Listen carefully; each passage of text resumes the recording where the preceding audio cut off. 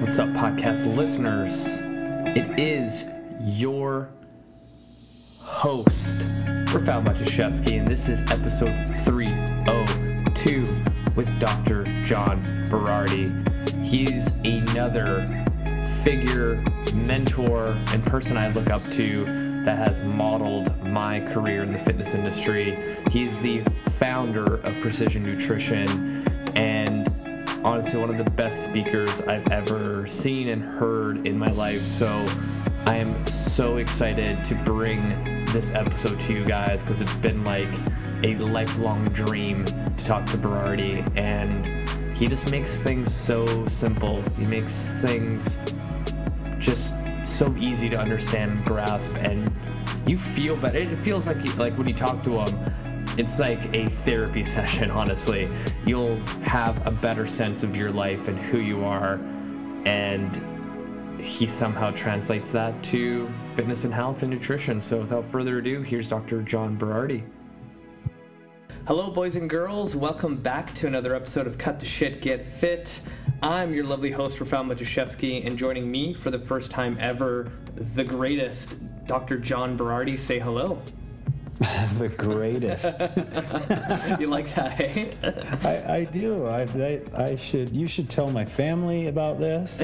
Yeah. Certainly the listeners, but definitely my children need to know that I'm the greatest and may get better behavior and reverence around the house. Amazing. So I always like to start the show with like easy flowing questions that get the juices flowing. So the first easy question is, what's the current book you're reading?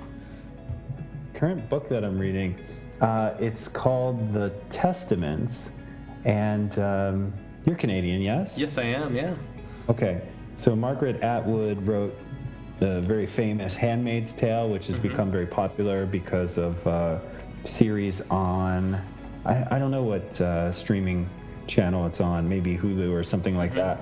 And but I mean, it was a book written in the 80s, sort of like a dystopian future story that just propelled her to sort of international acclaim as a novelist. But then she just released the sequel to this fairly recently, so nearly 30 years after the first, and it sort of follows the children of the main characters from that particular story. So anyway, it's both books are just phenomenal, and like classic pieces of, if you want to call it, sort of dystopian future literature that explore all kinds of themes that are super relevant today. So that's what I'm reading right now. I'm a fiction guy, like I don't read a lot of self-help books anymore, if you want to call it that, or even business books or anything like that. At this point in my career, if I want to sharpen the business saw, I'm going to go to work. I'm going to go to business and talk to other people in the arena. So most of my reading is fiction. And with that said, though, one of the reasons that I do that is intentional, because I think you can pick up a lot from fiction reading if you read it with a specific intention. I don't know if you've had the chance to read David Epstein's book Range yet. Have you or no? No, not yet. So it's probably one of the best nonfiction books I've read in quite a long time. And in it, he argues that the people who are best prepared to be successful in sort of multifaceted domain of life nowadays are the people who have range. So rather than being specialists who think about one thing all the time, who focused all their energy on one thing, they've had a weird set of twisting, turny life experiences that have brought all these things together to impart this kind of wisdom and this way of thinking. I think of it as like analogy-based thinking, where you're like, oh, I have a problem to solve here. Oh, that reminds me of a problem in this other completely unrelated field. And when I tell people how I'm going to solve this problem in our field, based on this thing from this other field, they're going to think I'm kind of strange, But some of the best ideas aren't new innovations. They're just the applications of things from other spaces into this space where they haven't been tried before. So for me, like, reading about the thing that I'm thinking about at work or the particular growth project that I'm working on is anti-range. You know what I mean? Mm-hmm. It's just like stewing in the same pot all day long. And I think there's all kinds of other ideas in all these other pots that if you don't spend time visiting these other places, you won't have anything innovative to bring to bear to your new challenges and opportunities. So it's a little bit of a defense of my reading of fiction here, but also an argument for it, because I know a lot of people who are really single-minded and focused, and they think fiction reading is kind of a waste of time. Why would I read some made-up stories when I can read someone telling me how to crush the competition or whatever? And I'm like, oh, no. That's the wrong way to think of it entirely. You can find all kinds of innovations in fiction or in other fields that aren't relevant to what you're thinking about right now. And my friend Stu McMillan, who runs Altus, which is one of the top track and field training centers in the world, says this all the time. When people are like, what coaching books do you read? He's like, none. But everything I read is a coaching book. In other words, everything I learn gets run through the filter of coaching and informs my philosophy and my paradigm. So now I'm kind of curious about, like, at what point in your career where you're like, you know what, I'm getting more out of fiction books than reading another book on how to organize my workspace or whatever it is. It's really been my whole life. I mean, I have had a proclivity for reading fiction since I was young, and I never found as much enjoyment in reading other stuff. It's not to say I haven't. I've read countless books on philosophy and psychology and history and, tons of nonfiction. But I actually realized in my 20s, and I don't know the neurophysiology of this. There may be none. I may just be making this up. But when I'm reading fiction, in addition to anything else I'm reading, or if I'm reading nothing else and I'm just doing stuff with my life rather than consuming, I find that my brain is lit up in a different way. Like when I'm with other people, my thinking is more fluid and flexible. When I'm working, I'm more open to novel solutions. There's something about being immersed in fiction, and maybe it's just the way I read fiction, that makes me feel like a better person, like closer to the kind of person I want to be all the time. And sometimes, like you get busy and you're not really thinking, oh, how is fiction like embedded in my life today, right? Yeah. And I won't be reading anything, and there might be a long stretch. Like when I was writing my latest book, I was reading very little. I was just creating every day. And there'll come a point where I'm like, something feels off, and I can't tell what it is. And then it'll occur to me, after ruminating over it for a few days, I'm not reading any fiction. That's what it is. I got to get back into it. So I learned this pretty early on. I'm just not my best self when I'm not, playing with these neurons on a regular basis. No, it makes sense, because like for me, like I love reading like self-help books, professional development. Like I just love learning more. But like when I think back when I went through the Harry Potter series, like I get so emotionally connected to certain characters, and like looking just at like Harry's story, the amount of loss that he has. And I started thinking about it the other day, and I'm like, the amount of things that clients lose throughout their life, if they're going through divorce, they lose a loved one, and it's a constant like roller coaster. And I'm like, you're living like the life of Harry. Like he loses everybody in that story. Yes. And I'm like, this is where fiction can like go across into what you do for work. Yeah, I love that example, because it's really kind of it's so far afield. You're like Harry Potter. You're like, wait, why? Yeah. Why is my fitness and nutrition coach telling me I'm like Harry Potter? Yeah. But this is how humans make sense of the world. It's often through analogy, because when we're in the midst of a new scenario, we don't have frameworks to understand what's happening. So we grasp around for other frameworks that we've experienced before. And we're like, oh, this thing is kind of like that thing. Now it makes more sense to me now. And that's why the idea of range is so powerful, because when there are a lot of that things that you've experienced, I mean, this is fundamentally what some people think the source of wisdom is, that you've experienced a lot of that things. So when a bunch of this things come up, you have all kinds of, like, I don't know, hats or outfits to try on them or whatever to make sense of them.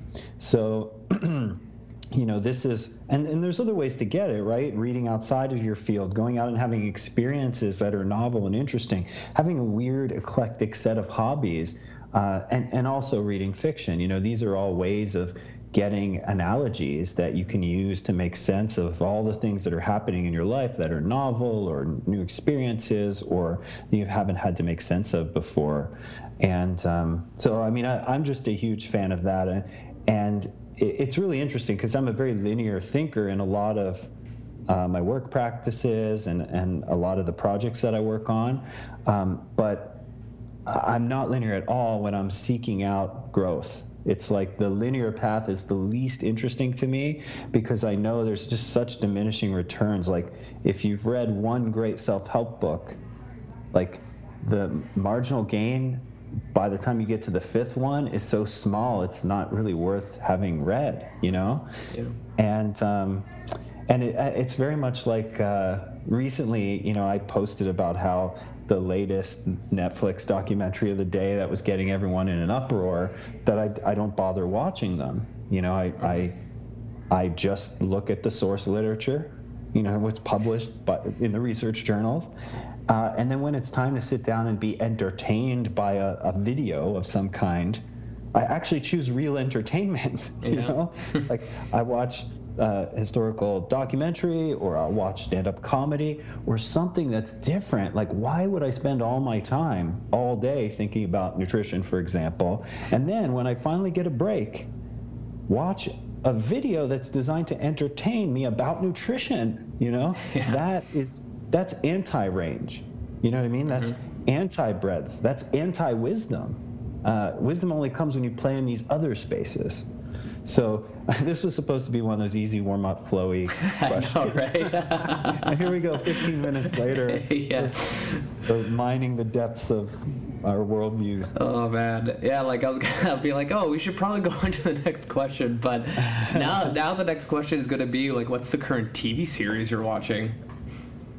I just watched The Rise of the Ottoman Empire, which was awesome, really well done. So it sort of traces, how the Ottomans took over Constantinople, became Istanbul at that point, and what it's like a 6-part, really well done series that dramatizes the events as if it was a movie, but then they have like historians at just the right amount, because this could be too much at times if they did it wrong, commenting, on the events that were taking place. And I thought it was just beautifully done, well produced, really engrossing, and a great piece of, or a great treatment of history. So that's I just finished that last night. Okay, awesome. And then last easy question is, what do you got planned for the weekend? Planned for the weekend?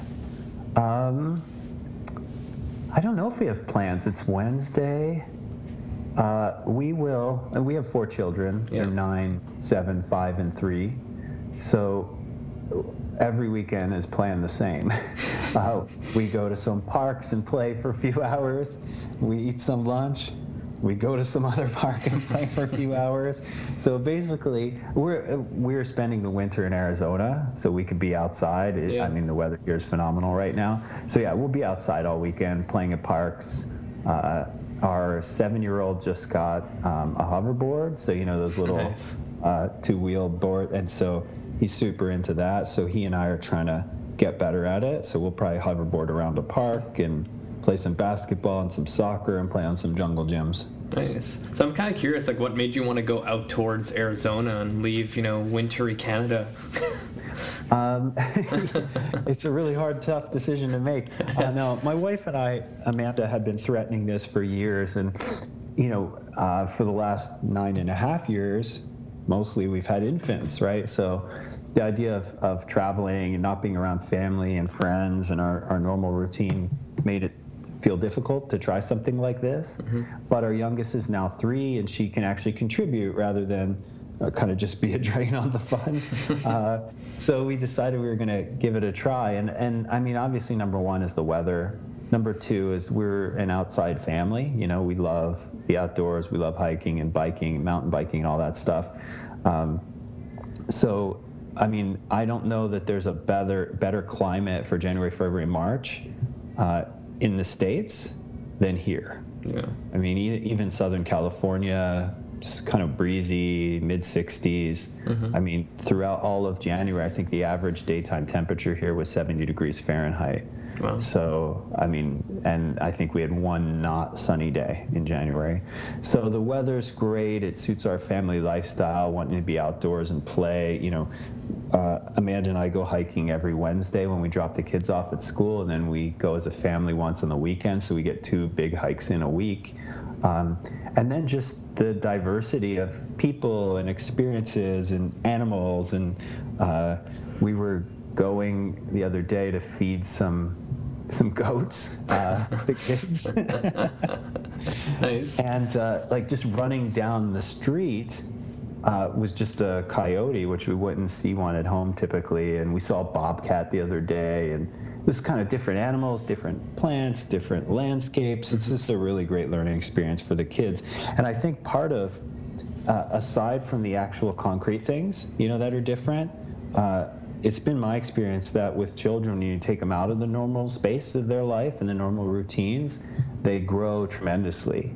And so we notice that every time we do something different like this, they just thrive. Their brains have to, you know, look for new connections, and they have to develop in different ways. So just the simple act of doing something different, I think, is a huge boon for our family. I love it. Now that kind of gets me into my next question of like, how are you parenting your kids now that you're like, I would say this like titan of the nutrition industry? Because I always like chatting with people on my podcast that have kids that are in the nutrition or fitness industry, and I'm always wondering like, how do you mold your kid to grow up without any kind of issues with food or issues with like weight? Because like, you know, training clients, you see it all the time. They do like yo-yo diets, and then their kid picks up on that. And then like, I had an experience a couple of years ago where I got to speak to a high school, and one particular class, it was all girls, all 14. And like, before I even started my presentation, I'm like, okay, who here has done a diet? Everyone's hand went up. I'm like, you're 14. Why are you going on a diet, right? So I'm not kind of curious, like, how are you going to mold your kids to kind of grow up with like a little bit better relationship with fitness and health? Yeah, I mean, so I think you have to use like the physician motto of first do no harm, you know, like, and I think you're hinting at a little bit with the direction of question. It's not how will you teach them to be healthy. It's how will you not ruin them because of all your knowledge of health, right? So first part is do no harm. The second, it just kind of reminds me, I remember this experience a few years ago. You just triggered it for me. So we were out at like a festival with some friends and their children who are about the same age as our children. And the woman, the mom, was like, oh gosh, my brother-in-law's here, and it's really awkward because you know, he split up with, you know, my sister, and now he's married to someone new, but the kids are cousins. And she was like just fretting, right? She just saw him, and just like the emotion was pouring out. And I wasn't trying to be like the oracle or whatever, you know. I just, the first thing that occurred to me was like, oh yeah, well, I don't know. You can avoid him, but things are only as awkward as you make them. And I was like, that's really like a life lesson, I think. Things are only as awkward as you make them. So food will always be, it'll only be as awkward as you make it. You allow it to be. You know, fitness, the same. So we have a super no big deal attitude about food. There's a couple general things we do at our house. You know, one is, you know, we feed the children at appointed meal times, right? But not everyone's hungry. I'm not always hungry at the same time, you know? So forcing them to eat at that time because we have some rigid definition of meal times doesn't respect their autonomy, doesn't respect what we know about appetite awareness, nothing, right? So the idea that we're going to be like, don't move until you finish your food is absurd, right? So we have very fluid meal times. We serve meals around the same time, but then we just let them sit. If the kids don't eat, we're like, cool, you won't get any snacks tonight until that dinner's finished. But you can eat that dinner whenever you want. At our house back in Canada, we actually put a low counter that's like kid size, kid height in the kitchen.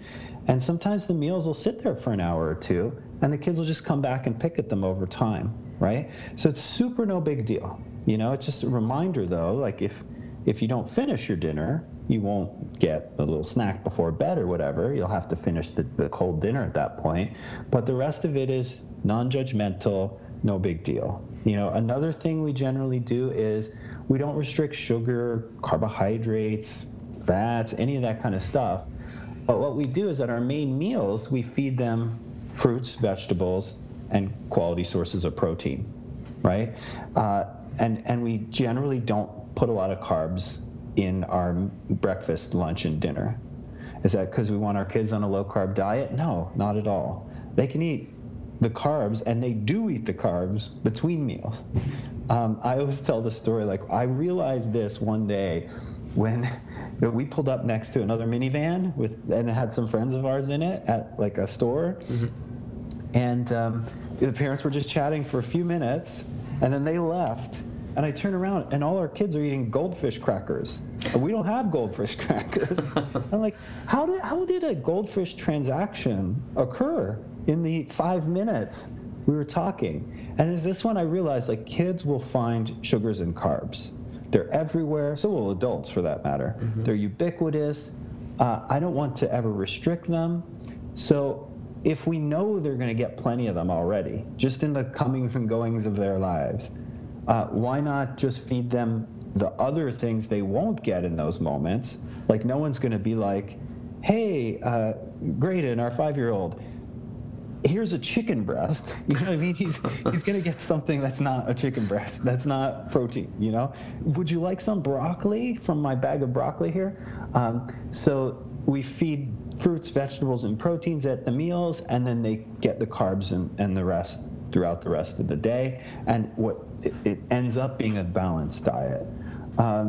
So those are generally the things that we do. There's really not a lot more discussion about that. We remind the kids that colorful plates, you know, and the colors coming from natural unprocessed foods is probably a little bit better than not colorful plates. And that's kind of it. And literally the first time our kids have had like more rules than that came up this week because our 9-year-old in class, they're doing like a statewide health and fitness challenge or whatever. Mm-hmm. And it's something like 5 servings of fruits and vegetables a day, 0 sugary drinks, screen time less than 2 hours, 1 hour physical activity, and there's one other thing, I forget what it was. And I was like, wow, it just occurred to me, I'm like, this is her first exposure to more rules mm-hmm. about health and fitness. And and I'm okay with it, but I'm like, I have to do some contextualization here, you know, because when she's filling it out, she's in programs and we go play all the time. So she's like 3 hours of physical activity a day, you know. Jeez, yeah. Our kids are getting, 11 to 15,000 steps a day. Sugary drinks, she's like, I don't think I had one this month. You know what I mean? Screen time, that's an area where we always have an ongoing discussion in our house. And fruits and vegetables, she's never counted them in her life, but she gets probably 10 servings a day, you know? So it was really interesting to be like, hey, these are the minimums, buddy, you know? And I don't even think it's really important to count these things so much, you know? Our rules are just, we eat a couple times a day, eat when you're hungry, don't eat when you're not. Fruits, vegetables, lots of colors and protein at your meals, and then let's put our energy into learning and growing and being a great family rather than worrying about food for any more minutes then we need to worry about food. And that's really the thesis here. Like, people get screwed up when they think about food more than is appropriate to think about food, right? We can talk about all the various rules and all this other stuff and the damage they do, but think about the number of minutes someone who has an unhealthy relationship with food spends thinking about food in a day, and it's disproportionate to the other things that would be way more enriching. So that's really what we're hoping for here. Let's not think about food much at all. Let's just have like a nice groundwork for like what are good choices, and then let's go do some math or some reading or some playing, No, that makes sense, and I think like you hit the hammer with the nail, or whatever the analogy is. But even as adults, people get obsessed with always thinking about food, and even when I get introduced to someone new and they find out that I'm a coach, they like give me this huge list of all these questions about food, and I'm just like, man, like if I was you and I was thinking like 90% of the day about like what I'm gonna eat next, or if this is okay to eat, or am I gonna bloat if I eat this, if my whole like progress is gonna go down the drain if I eat past 6 p.m., like I would be miserable. And I'm like, nutrition shouldn't be like that difficult. Like, spend time, like you said, on other things that are gonna give you like value to your life. Yeah. And it's easier said than done, right? Because who knows what people's emotional attachments to the outcome of the eating, whether it's body image or whatever, usually people aren't worried about the eating. Let me take that back. There's a small portion of people who focus excessively on nutrition who are actually worried about food. The rest is something else, right? Like a different level discomfort, a body image discomfort, or if we're talking about bloating, that's always an interesting one to me, because I'm like, bloating means different things to different people. It's one of my pet peeves when someone's like, oh, when I eat that, I bloat. So I'm like, what? But okay, do you mean your belly fills up with gas and you fart a lot? Because that's different than like holding water, edema. You know what I mean? Like getting swollen from excess fluid in your body. And that's different from I get constipated and I can't poop. And therefore I feel full in my stomach. So we got to figure out what bloating means. But anyway, side note. I think sometimes we need to reorient people to the bigger picture. And I talk about it as zooming in, zooming out. And my analogy is if you've ever gone to Google Earth and or Google Maps and you've taken the satellite view, and then you know how you can zoom right in on someone's house, like you see their pool and their barbecue grill in their backyard or whatever, and then you can zoom out and you can look at the neighborhood that they're in, and then you can zoom out some more and see the town and the city and then the state and then the country. The ability to zoom in and zoom out of your life, your inner life, your work life, your health is so crucial. And people who are bombarding you with those nutrition questions, at that moment, they're looking at the barbecue grill in the backyard. They've satellited down to the most granular level. And that's important at times for decision making. But equally important is this ability to zoom out and say, well, where does this live in the landscape of my town, in the context of the larger geography of my life? And that, for me, is, if they're not equally thinking about getting to bed on time and getting appropriate amounts of sleep, if they're not equally thinking about stress management, if they're not equally thinking about movement, then there's no amount of discussion about food that we can help them get on track. If the other things are not handled in some way, this isn't ever going to be handled. So for me, that's the zoomed out perspective. When you zoom out of the granulars, when you look at the whole town, the city, the country, you can see that these things are equally, if not more important, and they also influence. They're not independent, right? So whether you're sleeping well and managing stress well and moving will actually influence all the drivers of what you eat, and vice versa. So, I love to help people when they get really frenzied about the details, go, hey, this is our zoomed in perspective. Let's play the Google satellite game and zoom out and look at where us all should really fit. And then we can come up with a plan based on that. No, I really like that analogy, and like it kind of falls into what I've been talking about lately on my show and to my clients, like this idea of like longevity. Like whatever you choose today to start your fitness journey, or you're changing things up because you feel like whatever you were doing before wasn't working, like think long term, think longevity. Like, are you going to still be doing this approach 10 years from now? Is it going to get you to your goal? Is it going to make you feel good? Do you have peace of mind? And I'm like, longevity should almost be like your number one priority. Yeah, I agree. And I'd add some nuance to that because, you know, people who come from sort of the same philosophy that informs precision nutrition, for example, say this a lot. It's not, you know, what diet's best, it's what diet you can stick to in the long haul. But the fact of the matter is, if you examine your life and I examine my life, have you been doing the same way of eating for 10 years? I haven't. Yeah. So it's a well-intended framework, but it's not exactly true to life. You know what I mean? Like, stuff comes up all the time that does require it to change. So if, you know, eating for the next 8 weeks isn't the right way to frame it, and eating for the next 10 years isn't the right way to frame it, is there a better way, something in between? Is it 5 years? Maybe it's not even time-based. Maybe it's, you know, what's the plan? And my favorite way of saying it is, when we come up with a, let's say, health, fitness, nutrition, whatever intervention for you, it has to be one that you can do on your worst day, not just your best day.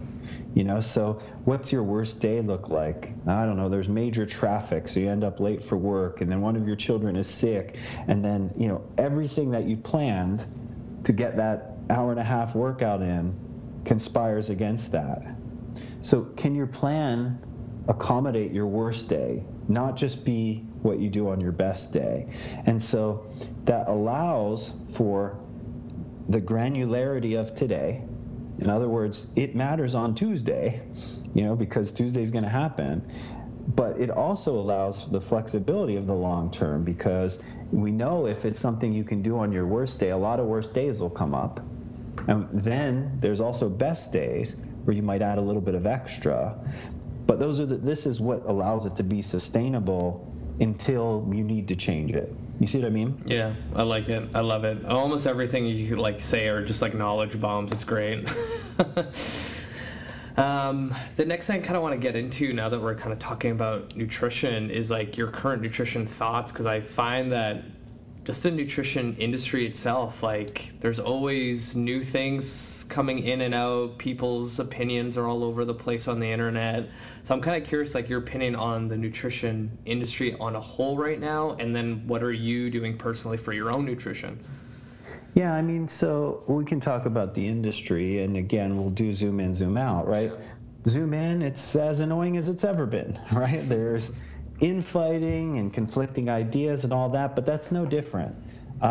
Young people often think that the world was invented for them, and therefore the problems that are occurring today are really unique. Oh, the political system, it's the worst it's ever been. The nutrition, it's the worst it's ever been. False and false. All you have to do is go back just a couple generations and see that it was way worse politically. You know, America as an example, like one of my favorite things to tell people to do is, if you think right now American politics and leadership is the worst it's ever been, go watch Ken Burns' documentary on Vietnam. Now, it's huge. It's a huge investment. It's like a 20-hour series. Wow. But what used to happen in the White House was they used to have the White House phone recording every presidential conversation. So, and these conversations are all available in the public domain. Like, there's literally a website you and I could go back to right now and listen to every conversation JFK had when he was in office on the telephone at the White House. When you hear some of these private conversations, you're like, oh, these are way worse than what's happening now. It's just now they say them out loud and on the microphone, and then they were doing it privately, you know? Mm-hmm. So anyway, I mean, I feel like nutrition today is confusing as it's ever been, but no more so. I think that it's easy to be annoyed if you're only zoomed in. But if you zoom out, I'm encouraged by it all.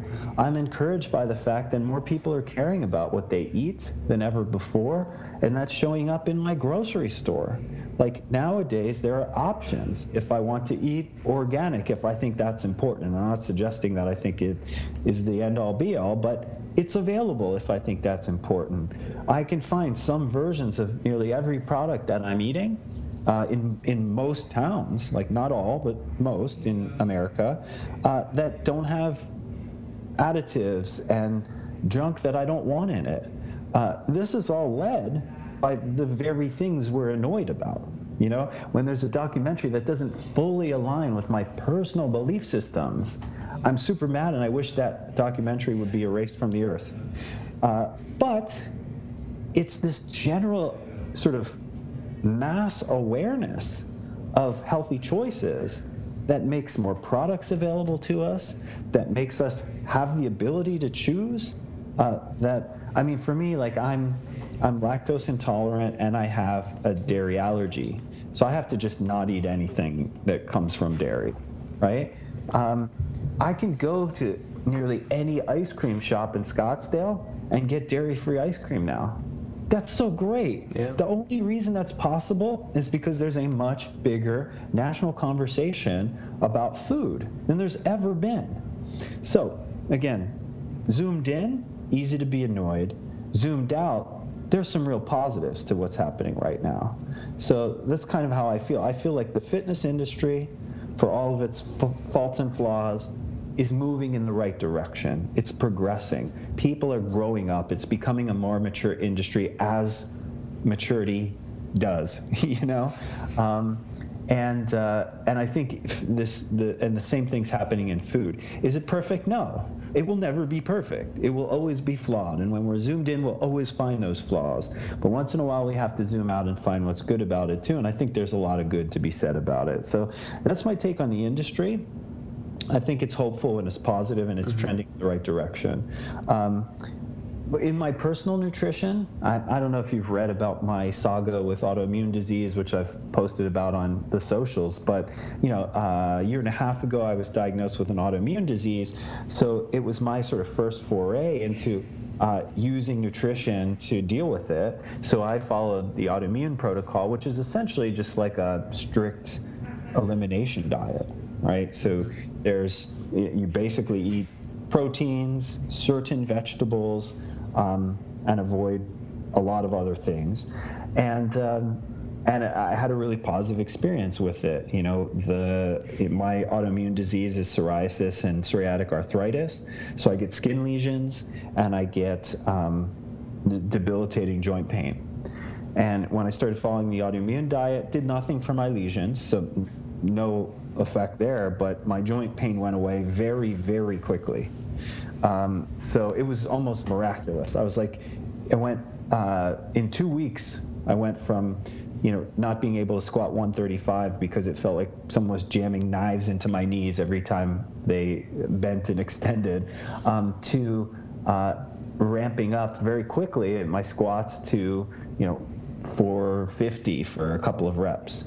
Now, I've lifted heavy before, so these aren't, newbie gains or whatever, right? Like I've squatted heavy before, but it was like 2 months where that kind of progression happened. So for me, my diet's really, really simple. I eat 2 meals a day of protein and veggies. I usually have a protein and greens drink somewhere in between there. And then on training days, usually after my training, after my protein and veggies, I have a big bowl of dairy-free ice cream, nuts, almond butter, some fruits, and some dark chocolate. And that's my diet. I think about it as little as I can, as little as possible. It's really, really simple. I have a great rotation, and it doesn't feel at all restrictive. Now, the ice cream thing wouldn't have been on the autoimmune protocol, but what you could do in the autoimmune protocol is you start to add foods back in and figure out which ones cause problems and which ones don't. And for me, if I eliminate all sources of dairy, and I mean like any little trace bits of dairy, and oddly, you find it everywhere, like my wife brought home some slices of uncured salami recently, and it was like, milk ingredients. I'm like, what? How'd they find a way to put milk in my salami? Okay, I can't eat this, right? So, and soy. So if I avoid dairy and soy, that's like 90% of the battle for me, which I'm super lucky. Like some people maybe have to eliminate gluten and a whole bunch of other things. So I'm like, in terms of autoimmune diseases, I got the best one. I'm really lucky. All I need to do to manage it is, avoid dairy and soy and eat loads of vegetables and protein. And then I have to expose, for the lesions, I have to expose my skin to UVB light, which is basically, it's like what I bought was it looks like a single pane tanning bed, and you hang it on the wall, and it emits UVB. The normal light spectrum is A and B. A is like the cancer causing stuff, and B actually is what burns you. It doesn't tan you at all, but it also produces most of the vitamin D that you get from sunlight.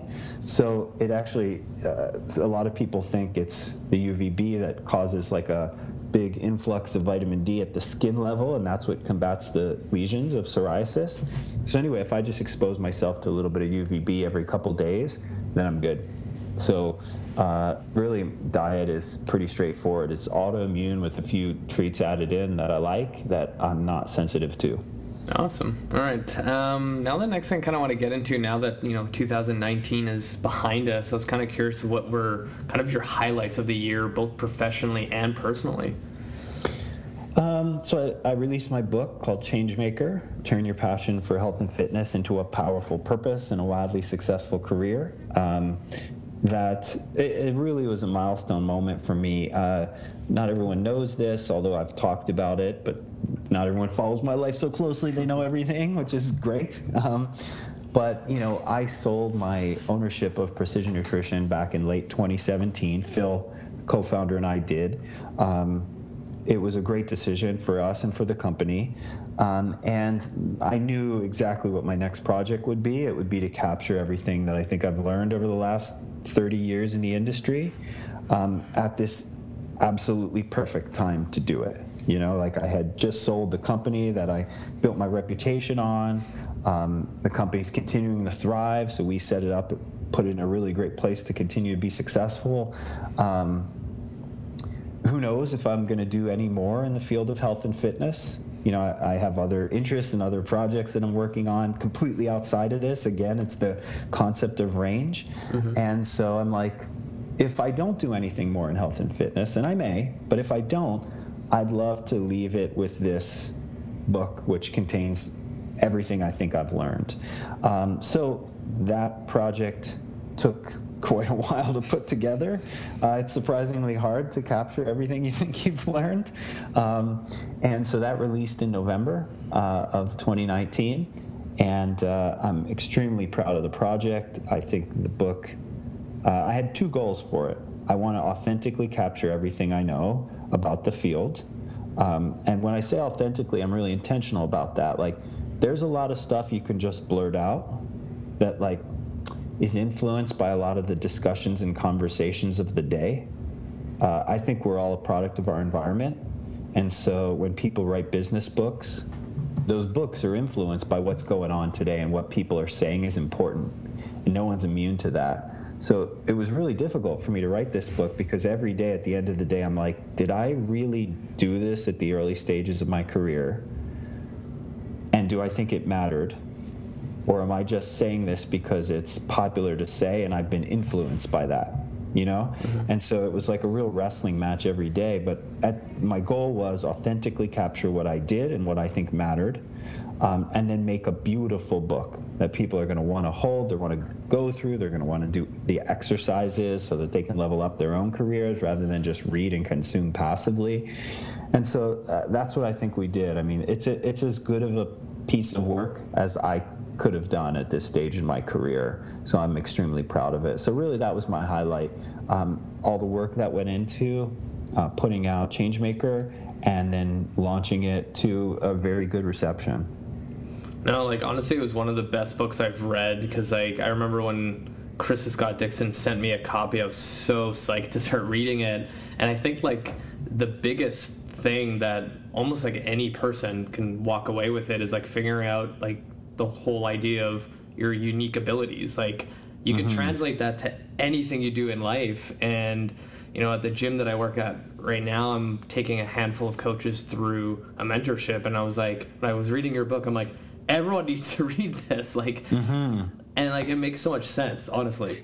Yeah, I mean, thank you. I appreciate that. And I agree, not because I wrote it, but because this is what I had to do myself to figure out my place, you know, to figure out how to be contented with my work, happy with my work, and make a contribution, you know. And for those who haven't read it, you know, the idea is, you know, if you're in a position in the world and in your life to create your career, not everyone is, right? There are people in the world who are lucky to have some kind of employment at the very minimum of pay. But if you live in North America and you listen to podcasts, and this is a podcast you listen to, and you can afford to think about what food you're going to eat this week and what gym you're going to work out at, you're probably in a position where you can think about how to create your career. Well, to begin that, you have to do some deep introspective work. And I call this work purpose, unique abilities, and values.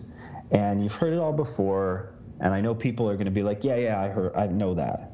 Well, you don't know that. you don't know that until you do it. I thought I knew it too. And as I talk about in the book, I fell into the depths of a depression because I was running a company, Precision Nutrition. I was, by every measure, successful, and I hated my work. I hated my days. And it was because I was being dragged into, I was permitting this to happen, work that wasn't my unique abilities and wasn't within my value set. And it's tricky because it was within my purpose. You know what I mean? Like, Precision Nutrition's purpose was essentially an extension of my purpose. So I'm working at my purpose, but I wasn't in my unique abilities, and I wasn't within my value system. And that's a real tricky place to be in. And a lot of people find themselves there. They're working in the fitness industry, and they're like, I should love this. It's my purpose. Why am I sad every day?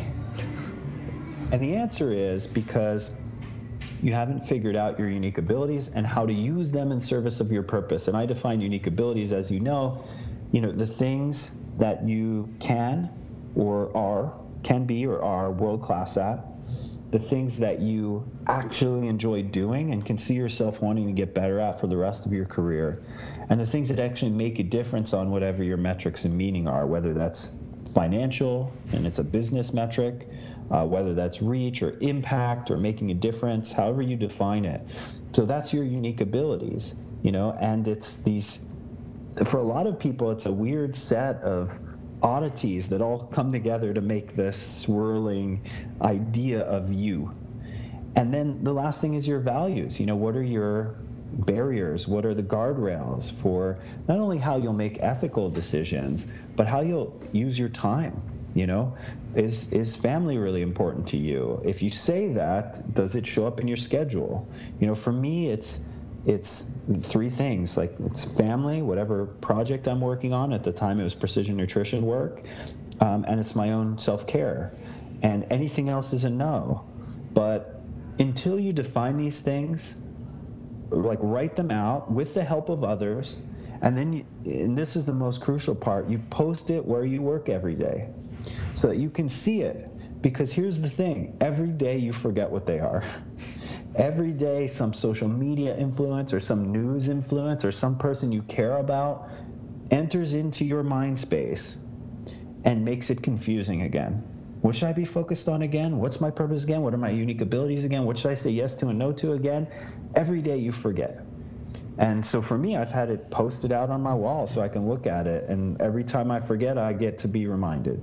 So, yeah, I love that you really like that part. really kind of, I don't want to be too dramatic and say it saved my life at some point in my career, but it certainly saved my peace of mind. And again, it's not made up. Like, this is what we then went on to do for every team member at Precision Nutrition, and it's now what I teach to everyone else. This is like road-tested stuff. You know, all the questions have been asked a lot of times, and people are figuring out their careers, you know, at least within my sphere of influence, every day using this stuff. And as you see, they're worksheets that you download and do. This isn't just sit in lotus pose and think. This is like, you got to do stuff, and you're not going to be the best at doing it all, and you got to recruit the people around you who can help see you objectively to come up with this stuff as well. Yeah, and I really liked it because it's like I automatically thought of myself probably 7 years ago when I kind of felt stuck in my career, and like when I was reading this book, I'm like, man, I wish I had this 7 years ago. I would have been like so far ahead. But like, people get into positions where they're just like going through the motions. They're like, why am I even doing this? I don't even want to get out of bed. And it's like, you take the time just a little bit to figure out what you're really good at and implement that to your daily routine of whatever you're doing for work or your career. Like, it makes a huge difference. Yeah, and you know what? Like, the whole, like, that idea of I wish I had X when I was just starting out is super popular. I've thought it many times. Everyone thinks it. You know, the question just is, would I have appreciated X when I was just starting out? Like, was I at the mental space to be able to even know what value this would be? A, and B, like, it's probably not as easy to do purpose, unique abilities, and values work when you're 21 and you haven't seen much of the world yet. And it's not that 21-year-olds can't see much of the world. It's just that a lot of them have been in school their whole lives to that point. They haven't. I got lots of love in my heart for 21-year-olds, you know, and I think they should do these activities, but they should see them as the very first rough drafts of themselves, not as the finished product. You know what I mean? Mm-hmm. So I'm like, nah, I don't know. It's probably okay if some people missed out on it when they were younger in their career, because they might not have been able to answer these questions yet, even with the help of people around them. Maybe a little bit of life experience is required, but on the flip side, hey, it would be great to even be intentional about thinking of them, even if you don't have the answers yet, because going out to find them purposefully and intentionally, there's something to be said about that as well. I don't know how to answer this, but I'm going to spend the next 5 years figuring out how to answer this. Awesome. So maybe for the last question, because we're coming up to our time, if people wanted to find out more about you and what you do, where can they find you, and any other projects or things that you want to plug on my show, you can right now. Well, people can come see me at johnberardi.com now. I have that for the first time in a really long time. Nice. I started my career online, that is, in like 2002 with a johnberardi.com, and then eventually that just pointed to precisionnutrition.com. But now I've taken back the John Berardi moniker, and I have all the various things that I'm up to outside of Precision Nutrition now, including, you know, the new Changemaker stuff. And there'll be some other stuff coming soon. Like, I'm working on a bunch of other projects, and this isn't pluggy. It's just to show that I'm serious about this idea of range. I'm writing some children's books right now. Cool. And yeah, I'm just really exploring being a beginner again. You know, it's a really interesting feeling to know that I have all the skills required to be successful in anything I want to go out and do. And this isn't motivational poster slogan stuff. I've actually earned the right to say that over the last 30 years, you know, through a lot of education and a lot of being in the seat where you have to make decisions. So it's really neat to show up in new spaces and say, I have all the confidence of a veteran, but all the knowledge of a beginner. And that's great. I can figure that out. You know what I mean? Yeah. I have decision-making skills and the ability to learn. So that's really the domains I'm playing in right now. So I don't have anything to plug. If folks want to find out more about me, they can come check out johnberardi.com, and if they're interested in nutrition, they can jump off from there to go see Precision Nutrition. If they're interested in health and fitness career stuff, they can go check out Changemaker Academy and my book. And if not, that's okay too, because I'm in this really great place right now where I'm just I do podcasts like this to just share what I've learned. It's more of a legacy thing, a contribution thing, than I got something to sell thing. Awesome. So thank you so much for your time. This was amazing. Well, thank you. Thanks for having me. For those who listened, I'm coming up on an hour now, the full hour. Thank you for spending time with us today. I hope we provided some value for you. All right, so that's going to wrap up episode 302 with Dr. John Berardi. Hopefully you enjoyed that episode as much as I did. Like, it was such a surreal experience, and I am so grateful to have him on my show and spend an hour with me. Oh, man, this is freaking awesome. So thank you so much for the support, you guys. Hit the show notes, add me on Facebook, give me a 5-star rating on whatever platform you listen to your podcasts, whether that is SoundCloud, Spotify, iTunes, Stitcher Radio, Google Play, whatever it is. Give me that 5-star rating so we can reach more people. And yeah, that's about it, you guys. That's all I got for you. Crush this motherfucking week. You guys are amazing. Thank you, thank you, thank you. Until next time, you guys.